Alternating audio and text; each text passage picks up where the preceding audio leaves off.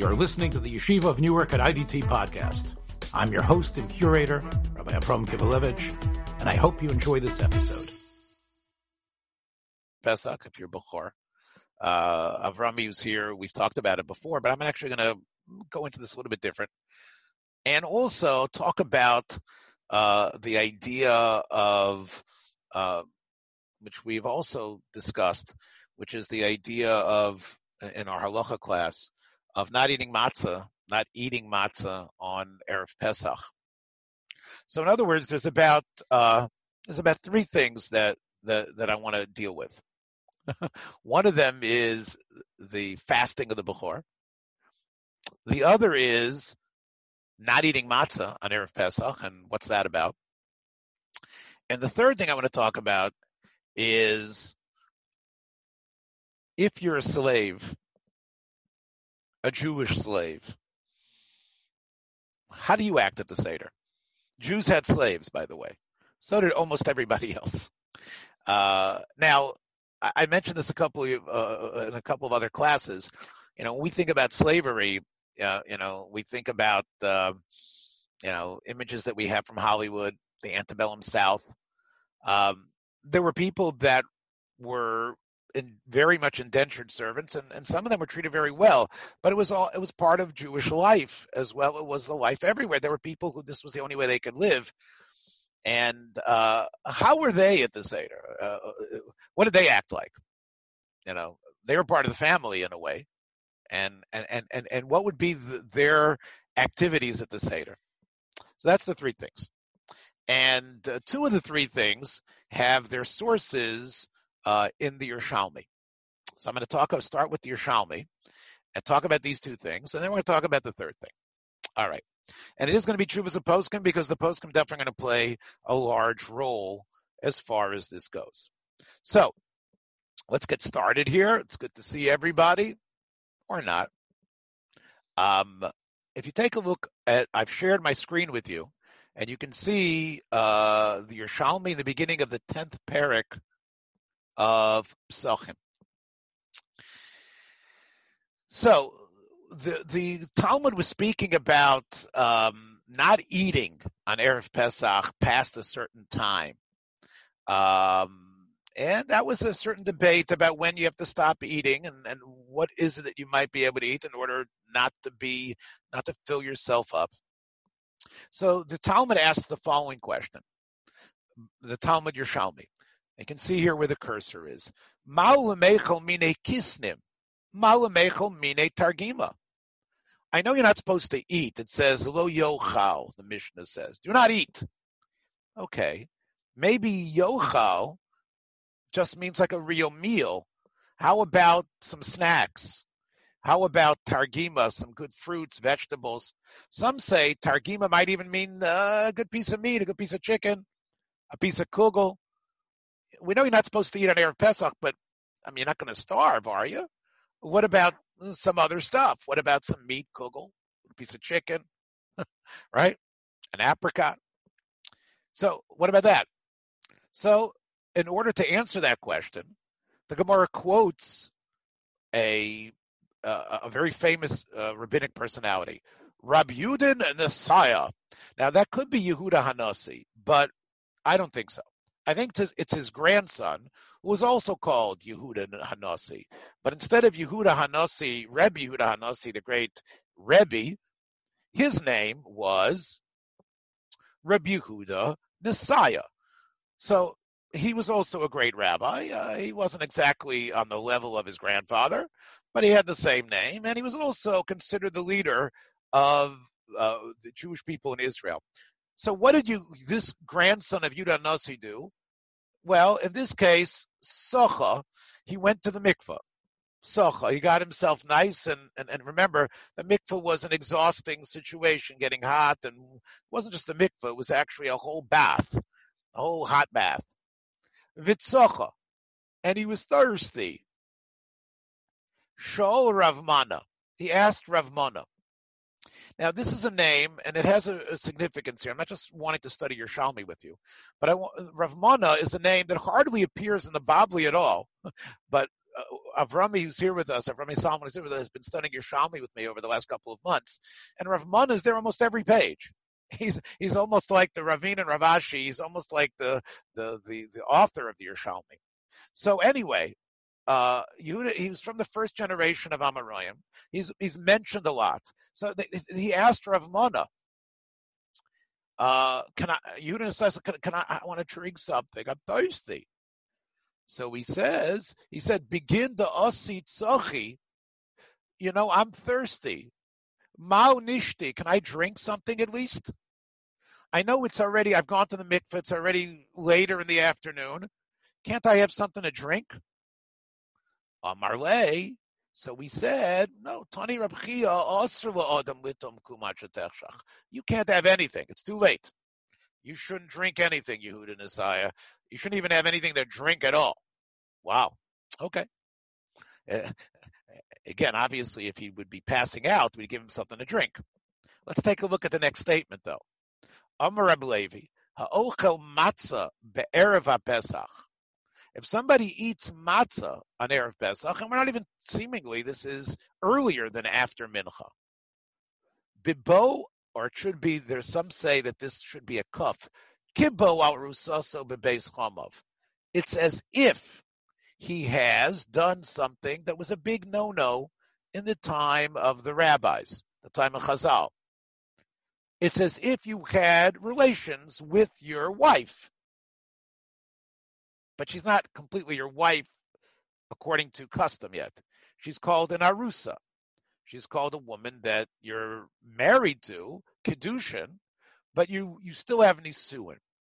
And in those days, Chazal made an isur, a rabbinic isur, of living with a woman till you had sheva brachas and a ksuva and a chup and everything. You didn't have that yet. Now she's married to you, but you still got to go through the process to make it right, to bring it to your house. In those days, where did the woman live? She lived bebeit chamav, in your father-in-law's house. Now, sometimes you were invited over to come for a meal, have some food, and see your wife. But then your father-in-law would give you your hat, then you'd walk out without even a handshake. That was the standard process. Take a look and see how many people we got here today. We got 5. That's good. So that's me and 4 others. So the standard hand, that's what it was. But obviously there was a lot of hanky-panky.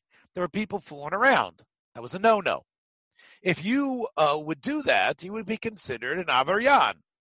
In fact, as you can see here in the Talmud, it says, if you do such a thing and we catch you, I don't care if she's your wife. You didn't do the process. We're beating you up. We're giving you something called rabbinic lashes, makot mardot. Okay. And I assume it happened.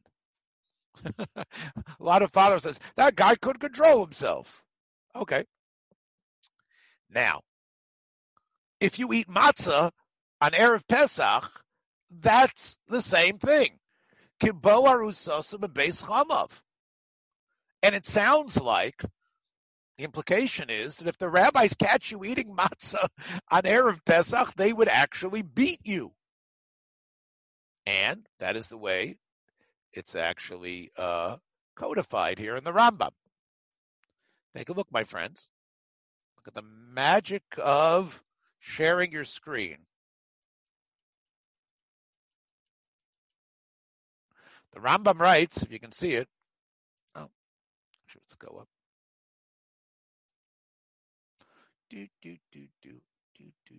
Take a look. Asru chachamim lechol matzah. Hope everybody. Echol matzah be'erev Pesach, kedei sheyiyeh heker lachiloso be'erev. It's usher to eat matzah on Erev Pesach. It sounds like the whole day. Umisha ochel matzah be'erev Pesach. If you eat matzah on Erev Pesach, makin oso makot mardut. We hit you. We beat you up. In fact, there were some texts, most of the editions of the Rambam actually had the words, makin oso achetete navsho. We hit him till an inch of his life. Wow. Now, the Rambam, I don't think had that in his text. I think the printers put that in. But even the Rambam, the way it's written in the classic and in the Taimani text that this is based on, indicates it's a pretty serious offense, eating matzah on Erev Pesach. And the parallel, I guess, is sort of like troubling. What's the connection here, right? Now again, you could say, "Hey, it's time for matzah." That's what a Jew is supposed to eat. I want to bond with it. But yet, let's that out here. But yet, doing it before the time is wrong. It's got to be proper, and therefore you're ruining what matzah is supposed to be. You're ruining it. And we don't want you to sort of like be a pace setter for others. We want matzah to be eaten properly. And but this parallel is really fascinating. It actually leads to a very important debate, which I'm not going to be able to show you all the sources on, between two of the giants of the medieval age. Reb Zerachia Halevi, known as the Baal HaMaor. He lived in Provence, but he was very proud of his Spanish heritage to where he had come from originally. Reb Zerachia Halevi, the Baal HaMaor. He writes that in order for the parallel to make sense, it's got to be only from midday on. I know it says Erev Pesach, but it's only from midday on. It's not the whole day. It's only from midday on. Okay. It's only from midday, because then you have an accurate parallel. What's the accurate parallel? Midday, I can't eat chametz because it's already midday, because that was the time we would slaughter the Korban Pesach. You can't eat chametz. So now it makes sense. It's like the girl, she can't be married to anyone else, but I can't have her either. Now the parallel makes sense. That's what the Baal HaMaor says. So he says, it's not so bad. It's only a half a day. Okay, that you want to eat matzah earlier in the day, that's fine. The Rambam definitely sounds like it's all day. That's what it sounds like. And that's what the Ramban disagrees with the Baal HaMaor. And he says, you know what? It's still, you're in anti-chometz mode even from the night before. And maybe you shouldn't even be eating matzah the night before either. For the whole 24 hours before Pesach starts, you shouldn't be eating it. And I know the parallel is to the woman who you're usher to, but this is a period that we're getting rid of chametz. Matzah shouldn't be here either. And that's what the rabbis are trying to emphasize here. Okay, so that's an interesting issue, not to eat matzah on that day, and the rabbis put their muscle behind it. Okay, that's one interesting thing from the Yerushalmi. But take a look here. Tani Rabbi Yehuda ben Beseira, the Yerushalmi goes on. Tani Rabbi Yehuda ben Beseira Omer. I say you can't even eat chametz. This whole day you basically can't eat chametz or matzah. Bein chametz, bein matzah aser. Now, the Mefarshim explain, why can't you eat chametz? You can't eat chametz or matzah? You're just going to eat snacks? Why can't you eat chametz in the beginning of the day? It's only half a day. And even if we stop eating chametz in the 4th hour, you should get up early to have your bagels. So the reason of Yehuda ben Beseira is because he had an interesting opinion. His opinion in the Gemara in Zvachim was that you can shecht your Korban Pesach from the time the sun goes up. We know, and it makes sense really if you think about it. There's so many korbanos to bring. Why should you have to wait till midday? There were millions of animals. Imagine what the Beis HaMikdash was. Imagine the type of pandemonium.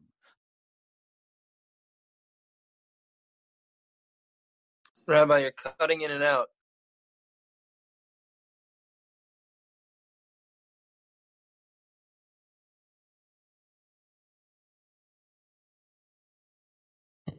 You're also mute now, Rabbi.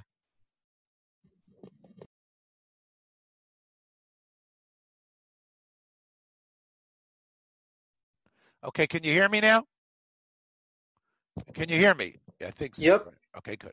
All right. Yes. Okay, so I think we're back on the recording. Yes, bandwidth, internet. I'm upstairs in the attic. So one day we'll all be together here in the attic. You'll see where all this magic takes place. But anyway, here we go. And of course, Mark has been at the house, Leon, and Avrami has been here as well. But hopefully we should all be together soon, be able to come to each other's homes and really relish the opportunity. I'll get to see Mark's dog, and Mark will be able to see our new, I guess it's our new dog. We'll see. Dolly she might show up over here. I know she does come up here looking for something. She's a dog that is clearly a dog that has been, I told Bachi, my daughter, she looks at me for food all the time. Whoever her previous owner was feeding her constantly table scraps. I know that. But I'm under a serious, I have to wear my mask and I can't feed the dog any table scraps. That's what it is. But anyway, we'll see if she comes. I think the CDC recommends both those things, actually. Yeah. We'll see if she comes up. Anyway, what are we talking about? So we see in the Yerushalmi this idea, don't eat matzah. And now we see another thing, don't eat chametz either. Now, why don't you eat chametz? Because Yehuda ben Beseira says you bring the korban Pesach in the morning. And the Torah says, lo sochal al chametz dam zivchi. When you're bringing the korban Pesach, no chametz. So according to Yehuda, as soon as the morning goes, there were people shechting the korban Pesach. So there was no chametz either. So it turns out, let's take a look. Both of us, and you take a look, Rabbi Simon B'Shem Yeshua ben Levi, he says, Rebbe, the great Rebbe, Yehuda Hanassi, lo hoya ochel lo chametz v'lo matzah. He didn't eat matzah because he also believed eating matzah was like having relations with your wife before it's time, and it eating chametz. And why? Because of Yehuda ben Beseira. So now we know why Yehuda Hanassi did not eat chametz or matzah. He didn't seem to eat anything, seemingly all day. So the Gemara asks, that can't be. Rebbe was Talmidi the Rabbi Yehuda ben Beseira? Was he the student of Yehuda ben Beseira? That's not true. We know that he wasn't with the Beseira boys. The Beseira boys were actually the family that ran Israel before Rebbe's great-great-great-great-grandfather got involved. That was Hillel. He wasn't a student of Yehuda ben Beseira. In fact, this is the first time ever I remember it. You know who his Rebbe was? Lo. It says the connection's unstable, but we'll see. You know who his student, Talmidei de Rabbi Yaakov ben Kudshi have. Yaakov ben Kudshi, or Kudshai. That was his student. That was his teacher. He didn't believe with Beseira. He believed that you can only bring the korban Pesach for midday. And therefore, chametz only starts at midday. So why was it that Rebbe didn't eat? Ella begin Dahavi Bechor, because he was a Bechor. So here we have in the Yerushalmi another source for fasting on Erev Pesach, if you're a Bechor. The Yerushalmi, it says Rebbe was a Bechor, because of that he did not eat. Amar Rav Mana. Rav Mana says, wait a second. And again, here's Rav Mana again. He's the king of the Yerushalmi. He says, Rabbi Yonah Abba. Rabbi Yonah, my dad, Havi Bechor. He was a Bechor.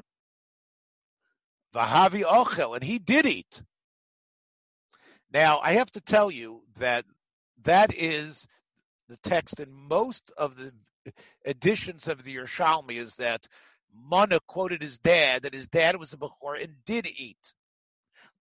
However, there are some Rishonim that actually, the Ramban and others, the Ran, and possibly the Rosh, who actually have a text here that Rav Mana is agreeing.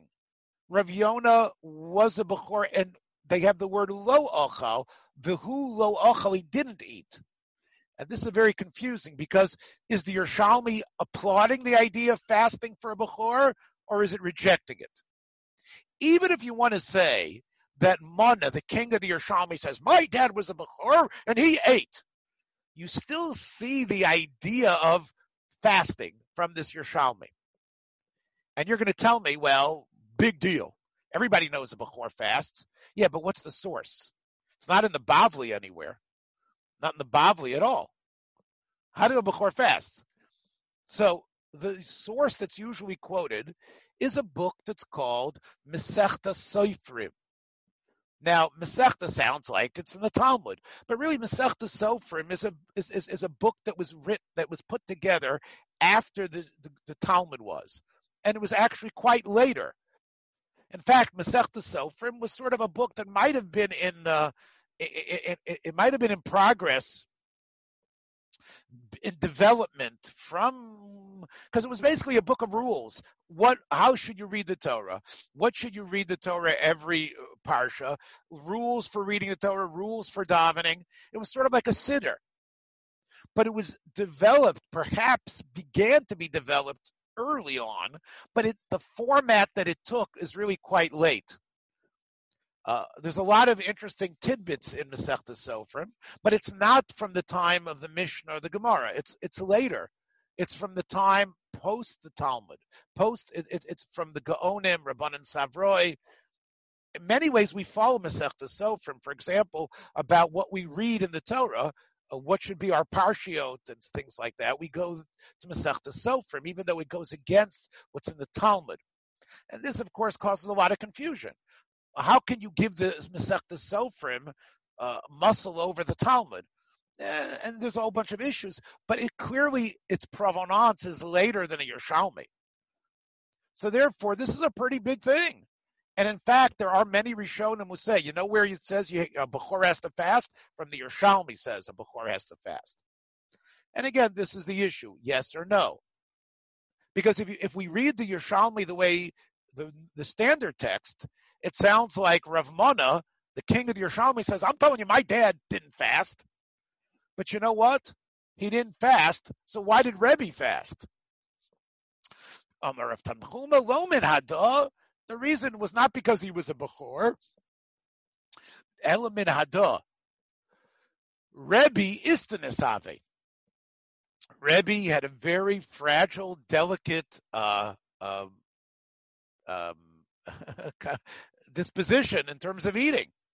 Kad ochel biyamama, when he would eat during the day, lalavi ochel beramsha, he wouldn't eat at night. And therefore, since Seder night you need to eat, he didn't eat all day. So therefore, why didn't he eat all day? Or in this case, Yom Tov, he wanted to come into Yom Tov with a desire. And by the way, Shulchan Aruch codifies this and says anybody who has this type of disposition should be fasting. So according to our standard text, it sounds like there's a rejection of the idea of a Bechor, and there's an alternative idea that you should fast just because in order to be hungry and to be desirous. But again, obviously, when I taught this a couple of days ago, there was a fellow who's struggling with his weight issues and says, I wish I was that way. Maybe, who knows? Maybe with Corona, who knows?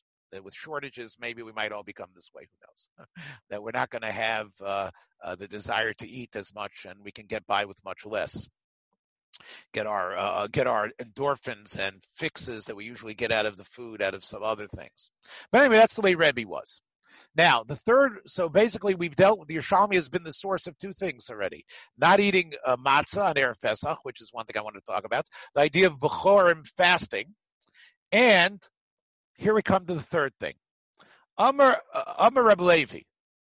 Lefisha derach avodim. You know what a slave usually is? Lios ochlin ma'umad. A slave in a house, an indentured servant, he's like, oh yeah. It's Calpurnia, I think, in To Kill a Mockingbird, right? Right? I think so. Leon's looking, right? Remember in To Kill a Mockingbird? Remember Calpurnia, Atticus Finch is saying, Calpurnia, right? Don't bring the children to the courthouse, right? But she wasn't sitting with them. She was telling Jem and Scout, right? She was telling Jem and Scout, you go eat your food, right? But she would be eating ma'umid, right? She would probably be standing up. V'kan, on the night of Pesach, Leos Ochlin Mesubin. Now, does that mean us, or does that mean the Calpurnias among us? Does that mean the indentured servants? It could be we're just talking about us. It says, you're not a servant today. You've got to be sitting down. You got to have the whole full Monty the way you're eating. Lahodia sheyotzu me'avdus l'cheirus. Okay, so that means we have to have an attitude. And we have to be with couches and beds, and we have to have the ambiance of being rich and aristocratic. But Rab Simon, in the name Yeshua ben Levi, said, Oto kezayish adam yotzibo bepesach tzarach la'ochlo mesav. Rab Simon said, I don't know if the whole meal. Basically, the kezayit. The whole meal, I don't know, but the kezayit, okay. Now, is he talking about all of us, or only or even the indentured servants? Not clear. Here comes the question. Rabbi Yossi boy kamei Rab Simon. Rabbi Yossi asked Rab Simon, what about afilu eved lifnei rabo? What about a servant? He lives in the Jewish house. Does the servant need to assume the position as well? Is the servant assuming the position on Pesach or not? What about Isha lifnei bala? What about a wife? And again, this is not politically correct, but wives in those days sounded like that they had a fear of their husbands.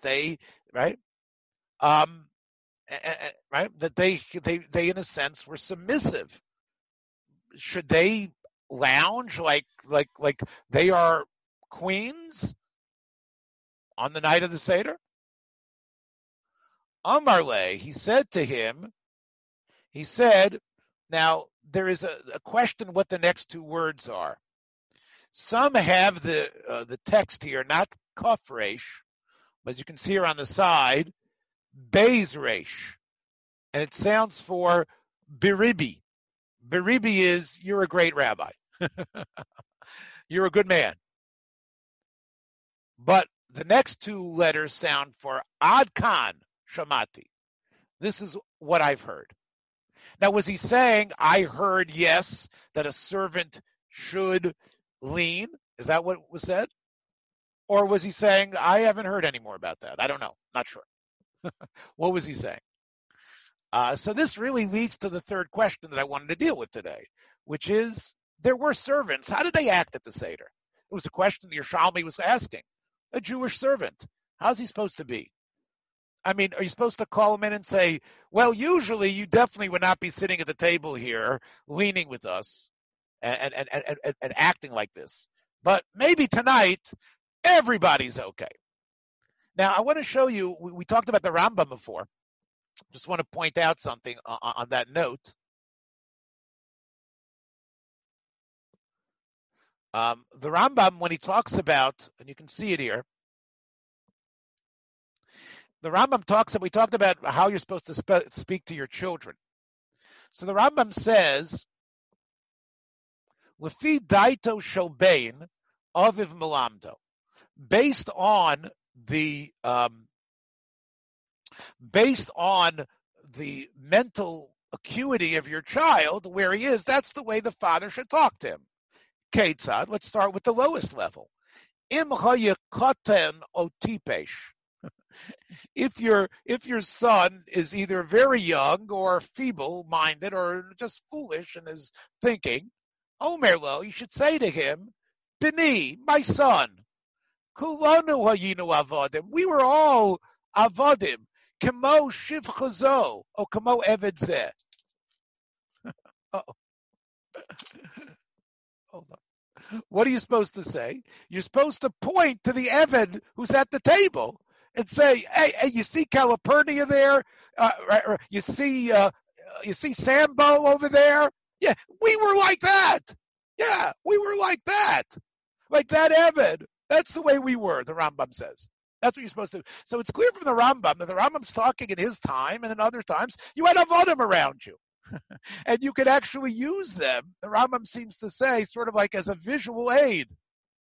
My Rebbe, Rabbi Zweig, said that he feels this is the source for the idea of why the Haggadah became a book with pictures. You know, the Haggadah, the Jewish book, you know, there's a whole debate, you know, are Jewish texts supposed to have beautiful pictures with them? Or maybe there's been this theory that because of Jewish aversion to icons and imagery, the Jews stayed away from illustrating their texts, or they illustrated them without pictures of people, at least. There might have been, but they stayed away from things because images were a problem.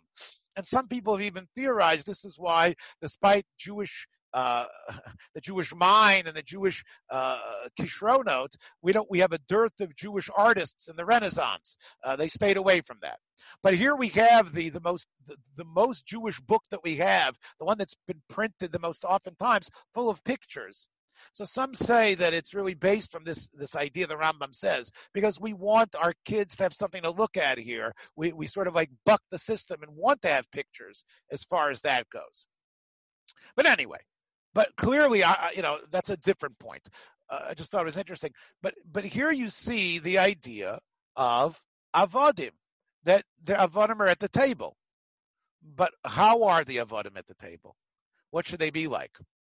So really, it really depends on how you learn the Yerushalmi, right? How do you learn the Yerushalmi? Is the Yerushalmi saying even an Eved, or maybe not? There is a way to solve this. And part of it is to understand, and this is Rabbi Yaakov Reisher, one of the great poskim, who writes in his commentary on the Shulchan Aruch Chok Yaakov. He says that there is a difference. There are two types of servants. One is called the Eved Ivri, and the other is called the Eved Kanani, okay, or the Eved Nochri. The Eved Ivri is an indentured servant who, as we know, needs money. Sometimes it's because he stole, and he becomes part of the family, but he has another family. He's forced to live with you, but you've got to take good care of him. That guy, and again, this sounds not politically correct, but that guy had favored status as a servant. He's leaving after a couple years, after he pays his debt. He was someone that should assume the position, even though he perhaps usually doesn't. He's the Calpurnia that they say, you're sitting at the table. He's the one that we're all together in this, because he's a Jew. And even though perhaps normally he wouldn't be in this position, the master, the owner, has to, at least for tonight, look at things differently and invite him in. And he, I don't know if he's working, but at least when he eats that kazayas matzah, you ask him to come to the table and give him his couch and give him his pillow. However, the Eved Kanani, the non-Jew who has been forced to become a Jew, he was forced into it. And this happened a lot. You would buy them. Originally, they were the spoils of battle. They were people that we conquered. And we conquered, and we then took these people over, and whether they liked it or not. Now, again, there was issues about acceptance, but they became Jews forcefully. And of course, the Talmud says about them that they have all the mitzvot of a woman. They are exempt from sukkah and lulav and other things like that, all time-bound mitzvot, but they have to do all the mitzvahs that women do. That's the Eved Kanani, or the non-Jewish Eved, but who born a non-Jew, who becomes this Eved. In fact, the Talmud says you're not supposed to free them. The Talmud says they remain avodim unless there's a very overwhelming need.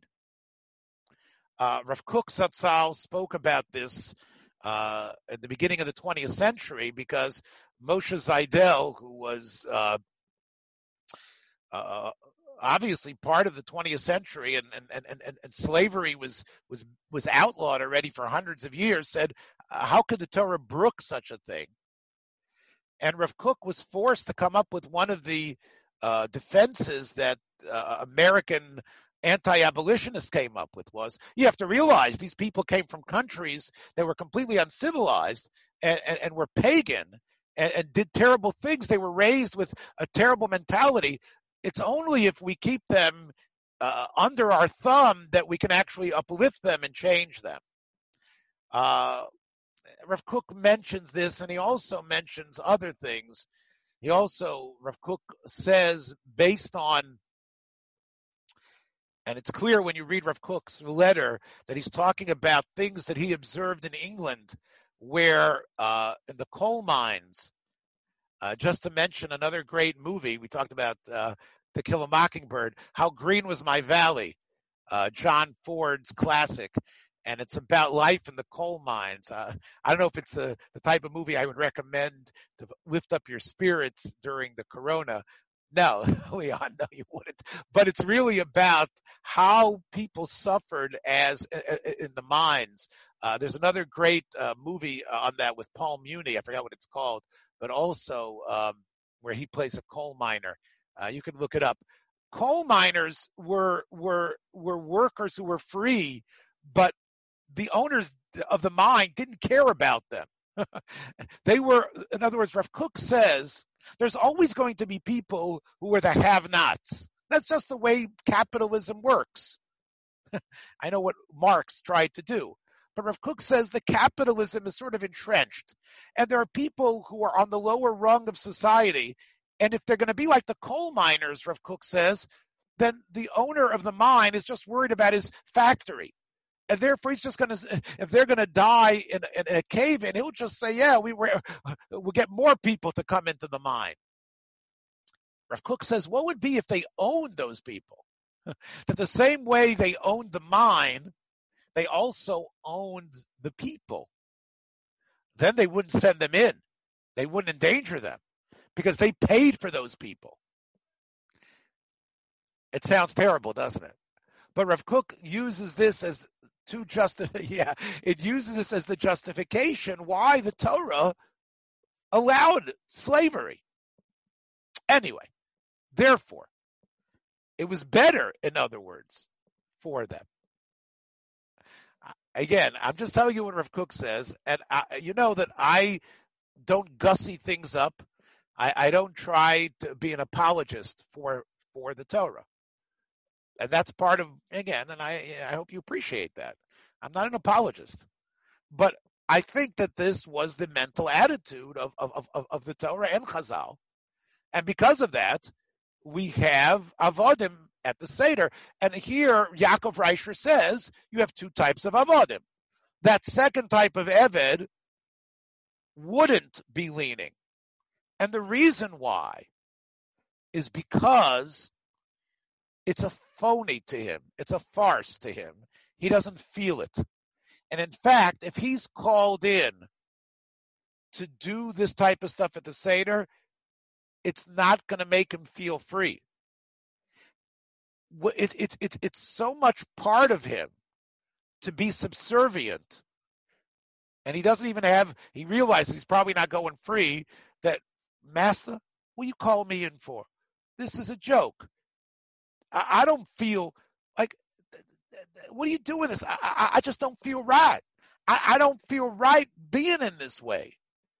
And therefore, the idea of forcing like a certain format on someone is actually wrong. It's not cherus. It's like, okay, I'm leaning back, but boy, am I uncomfortable. I'm never like this. And you never treat me like this. I'm supposed to feel like this. When I look at you, I'm looking at something else. I'm looking at something else completely. I'm just not comfortable at it. It really is weird for me. So the Torah, again, even though he has the mitzvah of eating the matzah, but not in this fashion. The Haseba sort of actually unsettles him. He's more comfortable in the kitchen. He's more comfortable sitting at the stool and just putting the matzah in his mouth. The Haseba really, as much as we like, yeah. So that I believe is the way to look at it. And there are, I just want to show you one last thing we'll end with today.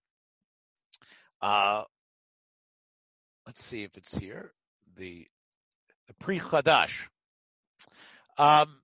This is one of my favorite Sfarim. I'm sorry that the print is so old-fashioned. Oh boy.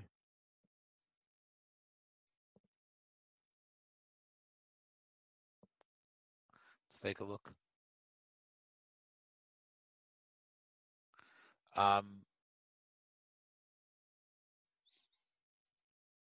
Okay, so let's go to the page before that. Okay.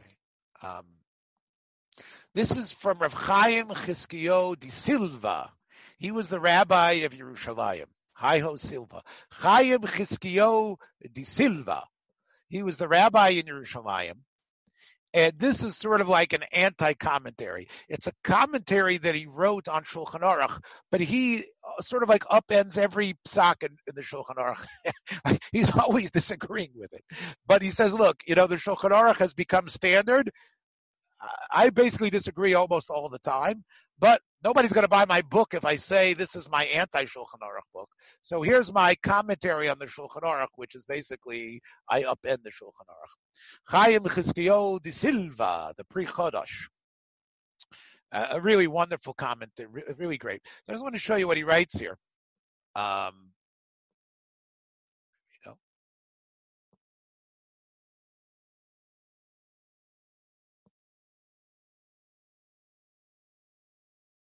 Can take a look here.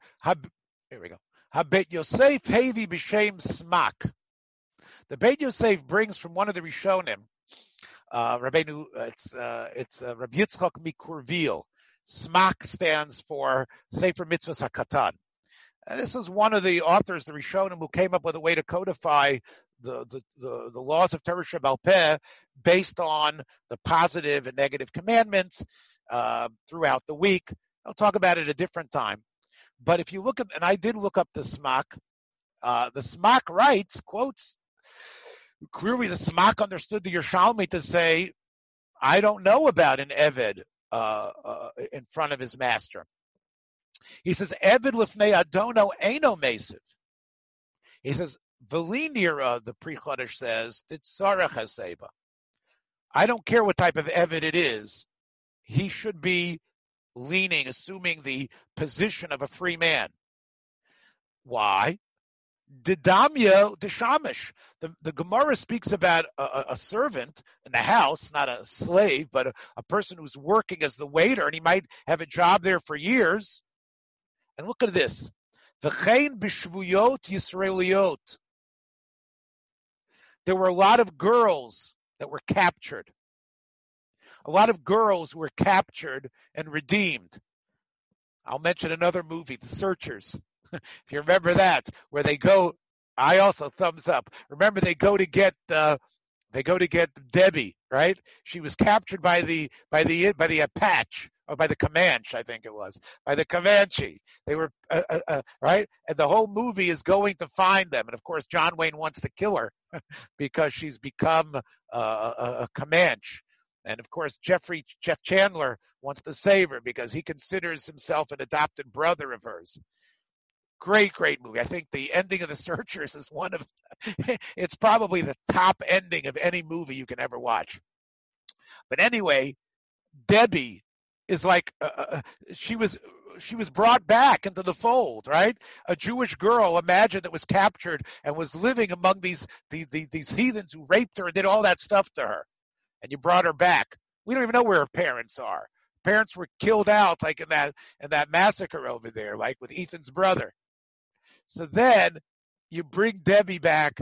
You bring the Jewish girl back. She becomes part of the new family. She doesn't got any. But you know what? She can't.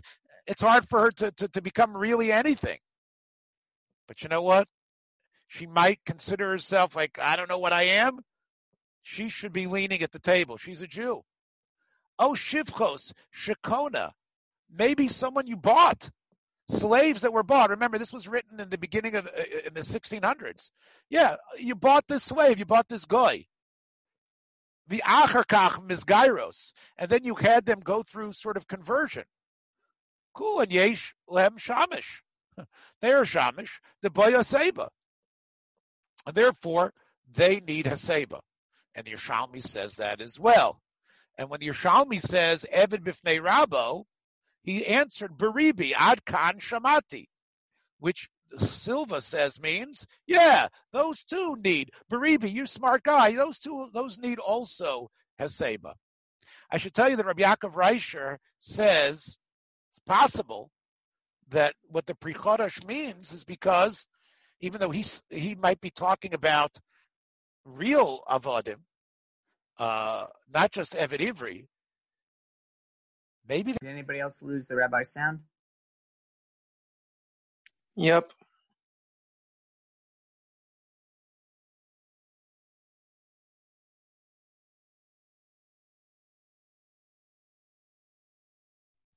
Hi, everyone. Okay. Yeah, Right. we lost you there for the past. Yeah. So anyway, so I think what Rabbi Yaakov Reisher says is that they could be free. I know the Talmud says don't free them, but you know what? Maybe they will. And I think that's, again, it's anachronistic, but it represented the reality.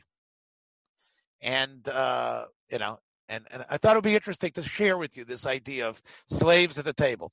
Okay, so that's basically it. I think I covered the three areas about fasting Erev Pesach. And by the way, again, clearly you can see that it's a question, yes or no.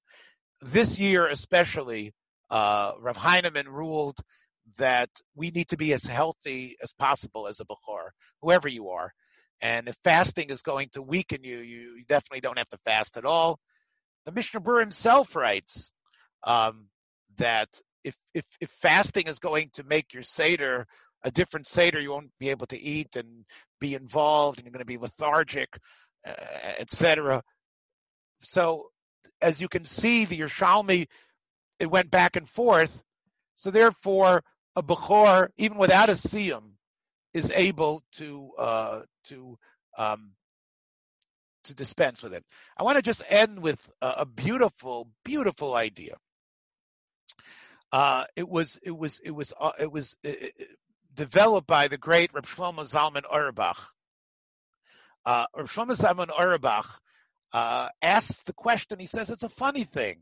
If the idea of the fast is celebrating like the miracle, so to speak, of the miracle of we were saved, it should really be a day of celebration, right? It should be like a Purim. We were saved. The Bechorim were not killed. And also, when did it happen that the Bechor was saved? The Bechor was saved the night of Pesach, not Erev Pesach. Sort of like the wrong time to be doing it, especially with so much to do on Erev Pesach. So the whole custom seems strange. Yeah, the Yerushalmi mentions it, and it clearly was something people were doing, but it sounds weird. I want to tell you something. Shlomo Zalman comes up with something that is so incredible here. He says that if you think about it, the Bechorim became special at the night when Yetzias Mitzrayim occurred.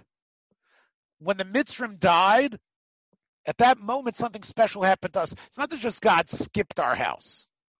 The Bechorim of our people became invested with a power, with an energy to represent the family in a powerful way.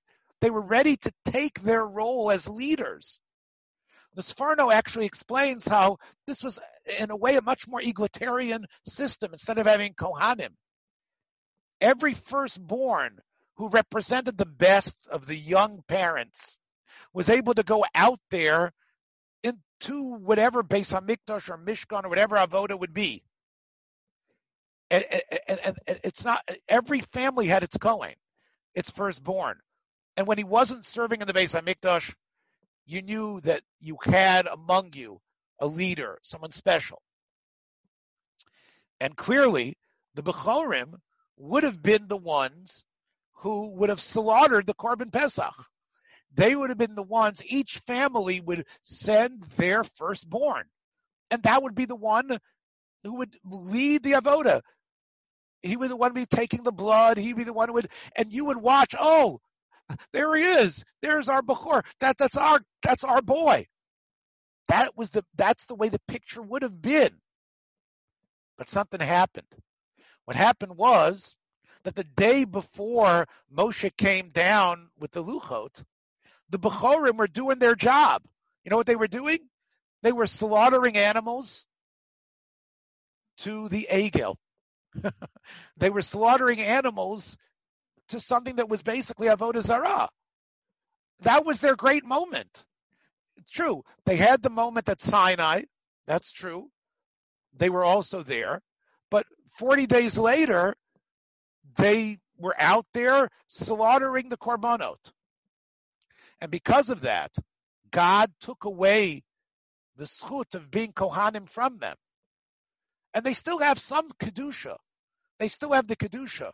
But Auerbach says, can you imagine what it feels like when you go to the Kohen who sort of took the place of the Bechor, and you're pota your child to the Kohen, and the Kohen takes the money, takes the Kedusha away. He's the one that has it. The Kohanim are the ones that sort of took over. And so can you imagine the way Kohanim felt, Bechorim felt, when on the day of Erev Pesach? They couldn't eat. It was the saddest day for them because it was everybody questioned, that could have been us. Therefore, they became accustomed. Bechorim fasted. Fasting over the Chet HaEgel, fasting over what could have been, hoping maybe that one day God will bring it back and we're going to be able to be there. Again, this is a whole big question. Rosh Shlomo Zalman says if you look at the Orach Chaim HaKadosh and other places, it sounds like in the future the Bechorim will be with the Kohanim together, right? The Kohanim are going to be pushed out, the Bechorim are going to come back and have their role. But he says this could be the reason why Bechorim fast. Isn't that really incredible? It's such an incredible idea.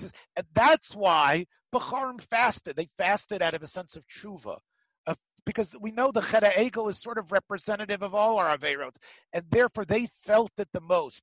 They felt it the most in terms of what could have been given to them and how they could have made the most of it and how it was squandered. And even though they weren't the ones who did the Chet HaEgel, but in a way they feel the worst. And therefore, there was this idea of fasting. Now, Auerbach quotes one of the great Hasidic Rebbes, one of the ones that was considered one of the most brilliant Kabbalists, Reb Tzvi Hersh Ziditshover, who suggested, if you look in the original source, Masechta Sofrim, when it speaks about fasting, it says, HaBechoros mit'anin. The Ziditshover suggested maybe the text should have been mit'agnin. The Bechoros would actually be happy on that day. Now, Auerbach says that's probably not right. The text doesn't seem to justify that. But he says, in other words, Ziditshover said, the Ziditshover was a Bechor, he didn't fast. He didn't even go to a Siyum. And his nephew, Rabbi Yitzchak Isaac Ziditshover, didn't fast. They didn't fast. And the reason was they felt that really it's a day of Simcha, Erev Pesach for the Bechor. Auerbach says, you know what? The Ziditshover was a tzaddik. What he said is probably incorrect in the text. But you know what? The fact that we send all the Bechorim to a Siyum, the fact that we send them to hear Divrei Torah, that's a big nechama. Because, yeah, you can't be the Kohen, but you got something even better. You can learn. A person who learns Torah properly is big. Yakorahi mipninim, it says. Yakorahi mipninim. That Torah is bigger and more precious than jewels. More precious. That's a bad movie, by the way. But as you know, from Renee Zellweger or whatever she calls more precious than jewels. But the term comes from Mishla Yikorahim Mipnimnim, which means if you have Torah, you can even be greater than the Kohen Gadol himself, who goes lifnei v'lifnim, peninim. You can be even greater than that. So the Kohen actually gets oneg, Auerbach says, when he goes to a siyum. That gives him the oneg and the simcha back. Yeah, I've got Torah. I can learn about Korbanos. I can learn about Korban Pesach. I can learn about these things. The siyum actually is a way to resolve the pain of the Bukhar. And in that way, he can be mitaneg again. So that's it, my friends. In terms of this, I wish you all the best in terms of a Chag Kosher V'Samech. You can always get to me anyway with GoToMeeting or Zoom or call me. If you have any, I'm not your posek, obviously, but if you want, be in touch. And thanks for joining us for another episode from the Yeshiva of Newark at IDT Podcast. Be sure to subscribe on your favorite podcast app so you don't miss a single episode.